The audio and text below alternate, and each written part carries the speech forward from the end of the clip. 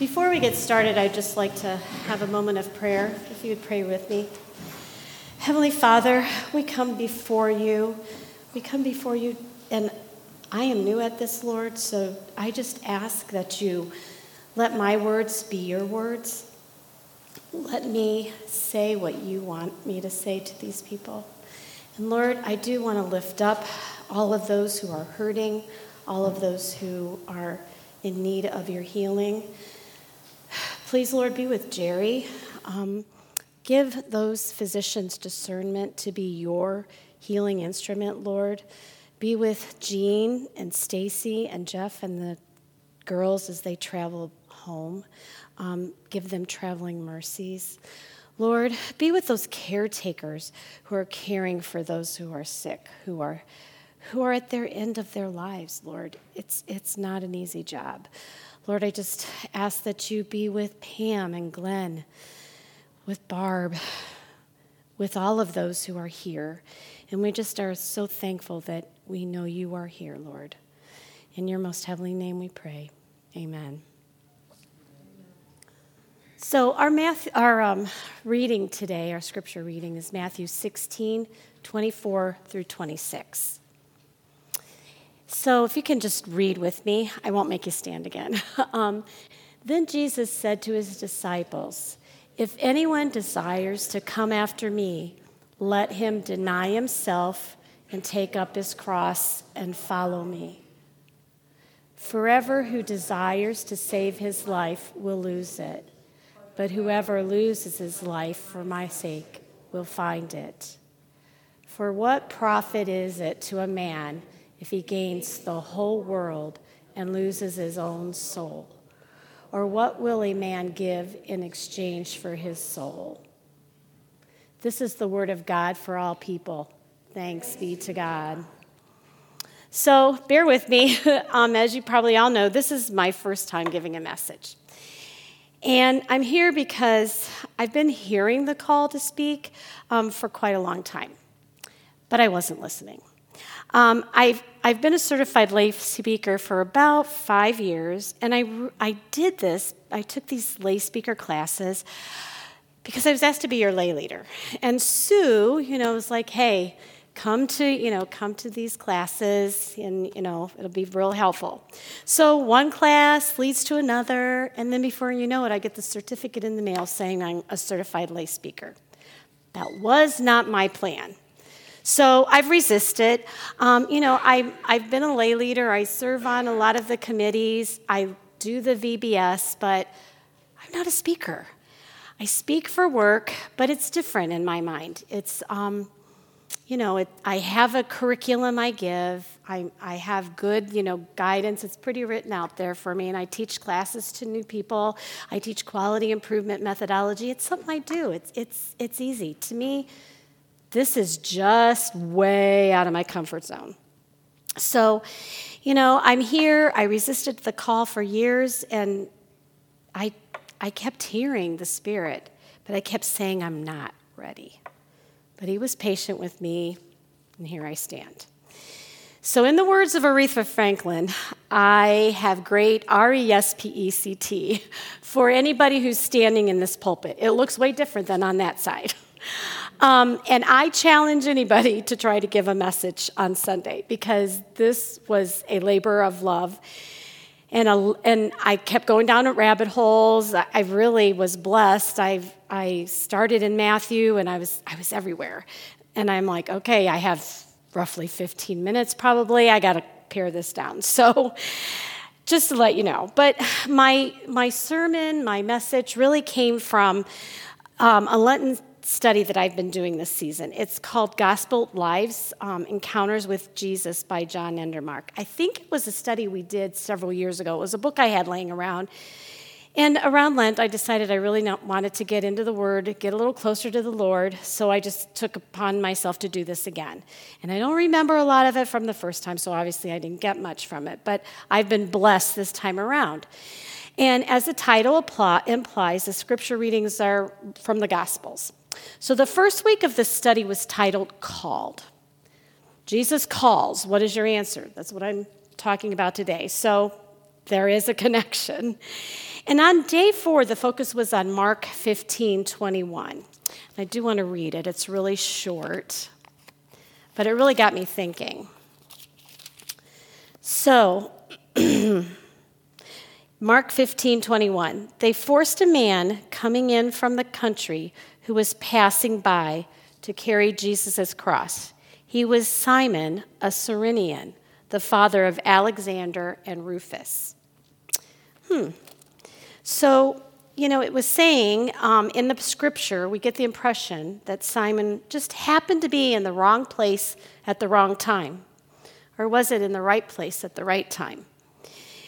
He doesn't carry the cross for Jesus on the way to Golgotha out of choice, but from compulsion. The Romans forced him, per the scripture. It was a one-time duty, and then he was sent on his way. But was it a changed way? The Gospels, Matthew and Luke, also mention that this man, they mention him by name. But Mark is the only one, because I looked, I had to check it out. Mark was the only one that mentions that Simon was father of Alexander and Rufus. That's got to be pretty significant. To me, it implies that the Cyrenian was known to the community that Mark was addressing. In the lesson, the author refers us to Romans 16:13. Sorry, my scrolling isn't happening here well. And it's where Paul sends greetings to Rufus, chosen by the Lord. Is that the same Rufus that was the son of Simon? Maybe. Perhaps this is the same son, and it means that Simon's life was forever changed by the encounter with Jesus, and now his sons are carrying on. I can't imagine how it couldn't be. How can your life not be changed when you carried the cross of our Savior? The lesson concludes that we sometimes are forced into actions that we have not chosen, we might prefer not to face again. That sounds familiar. There's a lot of things I've been forced into that I hope I never encounter again. But how do we respond to these situations? Do we endure and then go on as if nothing has ever happened? Or do we respond in such a way that we change our course and perhaps those who have come after us? Well, this really got me thinking. And I'm a thinker, and sometimes I overthink. And I never thought of God's call from this perspective, from a chance encounter, and it can change my course based on how I respond. Or circumstances we do not choose can be a call from God to respond in a certain way. This made me think about our circumstances with the UMC and our disaffiliation. It was based on changes we didn't choose. And our response to that circumstance is now changing our course and those who come after us. Whoa. That was whoa. So this just really started making me think. So the 3 things I want to really discuss today are, 1, we are called to follow Jesus. 2, we are called to make followers of Jesus. And 3, we are provided spiritual gifts to use to grow the body of Christ. So that's why we have all these gifts here. We all have them. We accept Christ, we are given gifts. He gives us the way. He gives us the tools we need. So the first one, we are called to follow Jesus. This is really the scripture that we just read. So Jesus called on his disciples after encounters with them. They were compelled to follow him after these encounters. He didn't just call people passing by that he didn't encounter. He came, he talked to them, and then they became compelled. Their response to the encounter with Jesus was to listen and consider. And their response to his call was to follow. And so it is with us. So, I was looking at taking up your cross when I found this scripture, and it really just came to me. It's a God thing. I prayed for a lot of discernment, a lot of help from the Spirit, because, as I said, this is not my thing. And so when I was looking at that, it's what does that mean? Take up your cross and follow me. So in Matthew 10, again, I started just looking at different scriptures, and I spent a lot of time in Matthew. In Matthew 10:38, he tells his disciples, "And whoever doesn't take up his cross and follow me is not worthy of me." And then again in Matthew 16:24 that we just read, if anyone wants to come with me, he must desire and deny himself and take up his cross and follow me. This must be a pretty important message if Matthew mentions it twice. So I had to look up in my study Bible, and I had to start looking around. And according to my study Bible, taking up the cross really means a radical commitment. So radical is not something we use a whole lot anymore. I think in our 60s and 70s we used it quite a bit. You know, that's rad, dude, right? But radical really means it is changing. It is, what's another word? I did a lot of research, but it's different, right? We're different. It's something that is not normal. It's radical. It's life-changing. So there can be no neutral ground. We are to either be for him or against him. We can't say, yeah, I could take him or leave him. It isn't that way. Anyone who follows Christ, must be willing to suffer. So this might not mean physical suffering, such as in the early Christian times or some of these other countries. For us in the U.S., we may not be physically suffering, but we can be ridiculed. We can be alienated from friends and family, and really be, I don't know. Anyways, there's a lot that can come with Jesus, right? So Jesus calls us to follow, but he gives us some ground rules in this. He's telling us it's not about us. It's not always going to be easy, but you will reap the benefits if you hang in there. He gives us disclosure in this statement, right? He gives us disclosure. We don't have to follow him. It's our choice. So again, it made me come back to, because this is where we're at right now, right? Our disaffiliation from the United Methodist Church is really an example of this radical commitment. Many of us are leaving a denomination we've been a part of most of our lives, my entire life for me. And we are losing some of our beloved church family as a result. But the UMC wants to be neutral. We can't be neutral. We at LaGrange Methodist or LaGrange Global Methodist are all in with Christ. This is radical commitment. We are being committed to make a change. And it's not going to be easy, and it maybe isn't comfortable right now, but we're making a stand.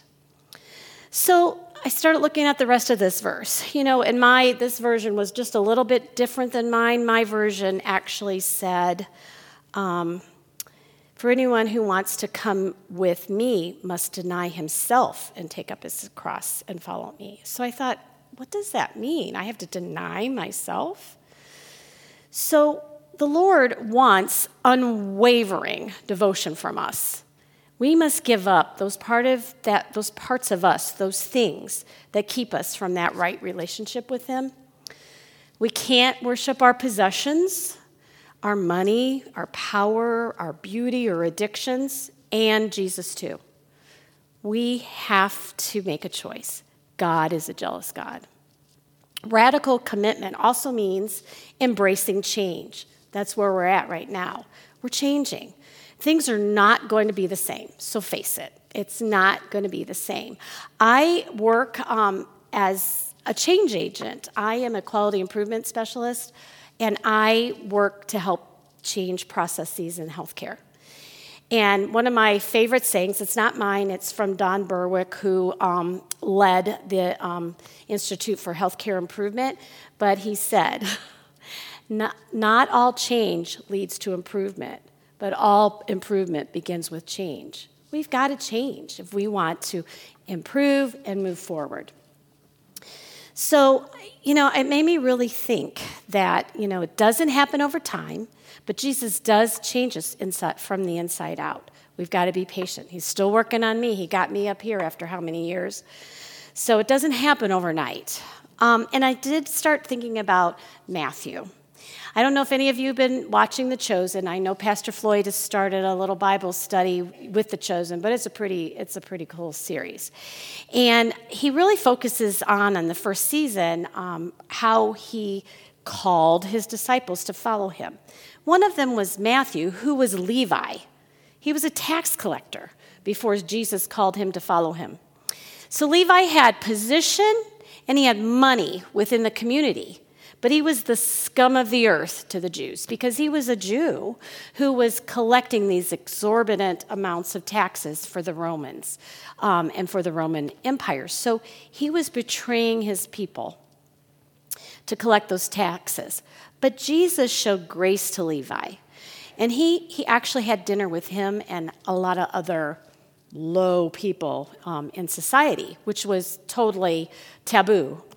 But because of that grace that Jesus gave to Matthew and actually had dinner, broke bread with him, he called Levi to follow him. And then Levi did answer his call.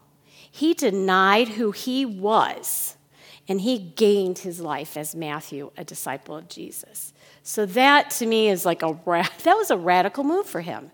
You know, and in The Chosen, and I'm sure they took a lot of liberties because we don't know everything about these people that Jesus called to follow him before that time. But you can imagine that, hey, you know, he had it pretty good. He was certainly looking better and had it easier than everybody else in his community. But perhaps being ostracized and having to give up his family, his friends, was just enough. He had had enough, and he made a radical commitment and changed his life. But we can choose how to answer Jesus' call to follow. Matthew 16:22 also tells us about a rich man who asked Jesus, "How do I have eternal life?" And Jesus answers with the commandments, thou shalt not kill, thou shalt honor me. And the man responds, "I have kept all these. What do I lack?" And Jesus answers and tells him to sell all his belongings and give to the poor, and you will have treasure in heaven. Then come follow me. The man walked away grieving because he had many possessions.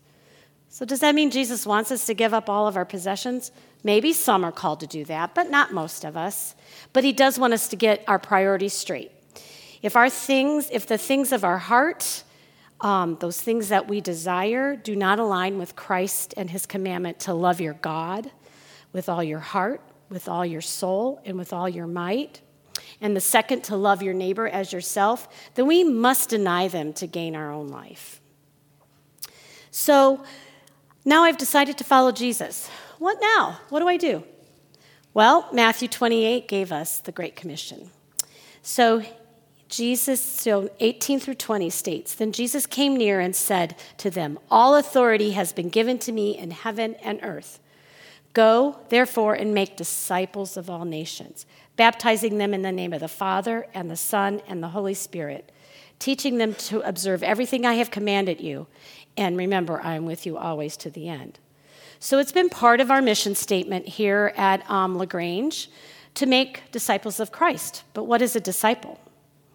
Per the Oxford Dictionary, it's followers of Christ. That's pretty simple, right? So that's easy. A disciple is a follower of Christ. And a fun fact I learned in my little rabbit holes trying to get ready for this, that Acts 11:26 states that disciples were first called Christians in Antioch.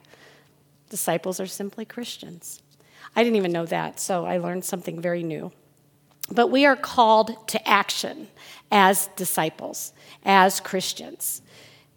The Great Commission tells us, go make Christians of all nations. That includes here in LaGrange. But how do we do that? Well, we have instructions here in God's Word, and we have the Holy Spirit to guide us.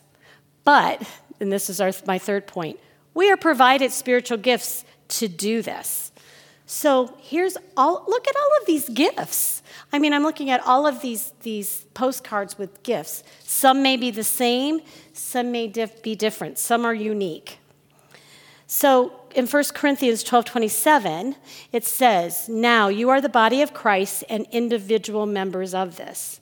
That means we're the church. The church is not this building. It's not a denomination.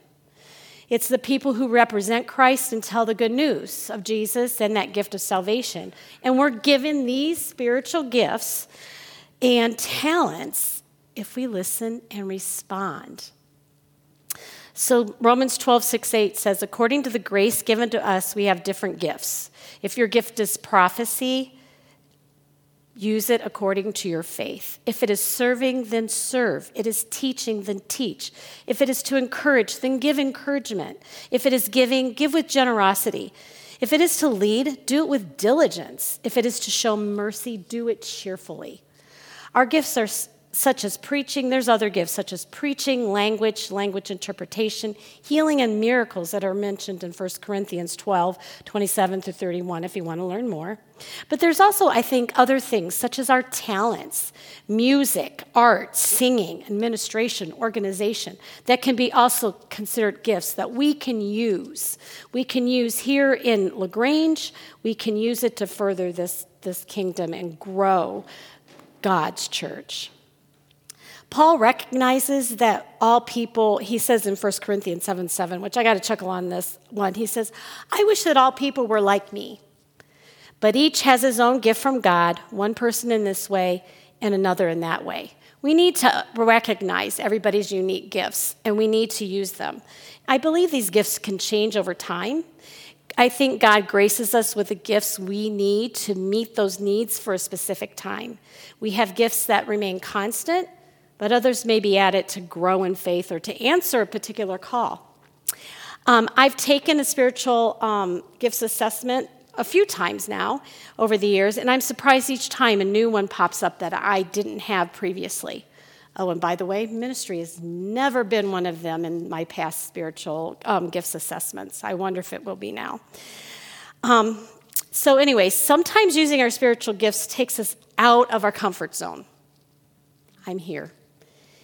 It is work. It is even hard work, but our gifts are meant to be used. James 2:18 says, show me your faith without works, and I will show you my faith by my works. Faith should produce those fruits. Our spiritual gifts are provided to help this process. Jesus calls us to follow him. That call leads to spiritual change and spiritual gifts that are provided so we can answer his call. How will you use your gifts to answer your call?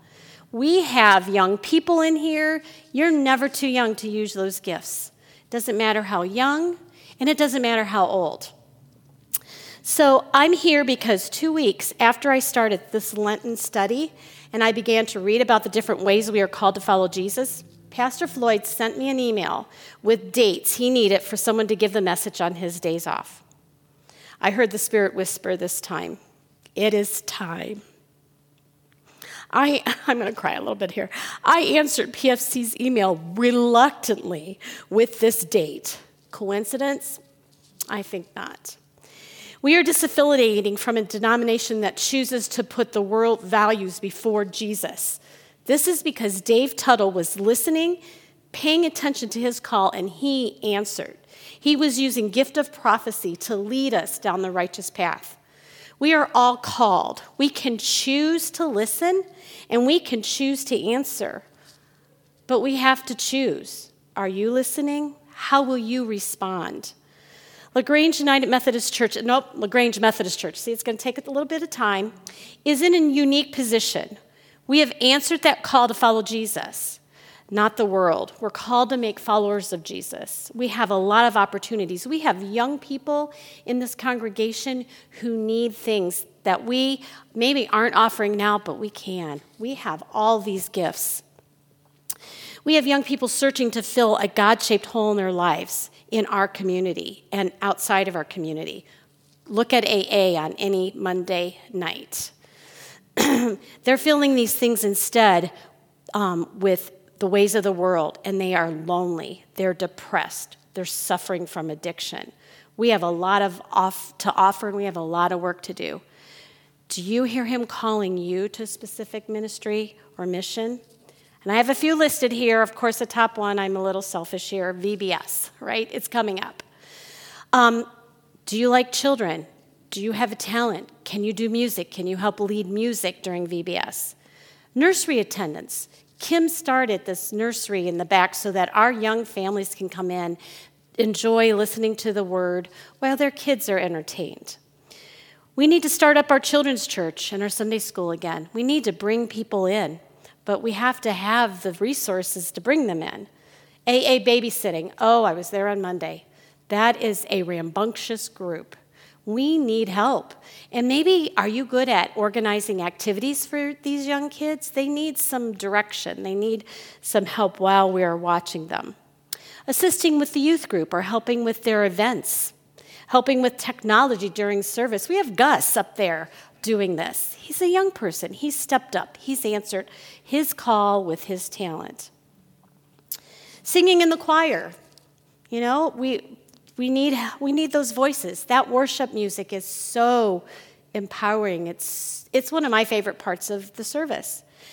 And then serving on the various committees. We just heard from the finance committee. There's a lot of committees.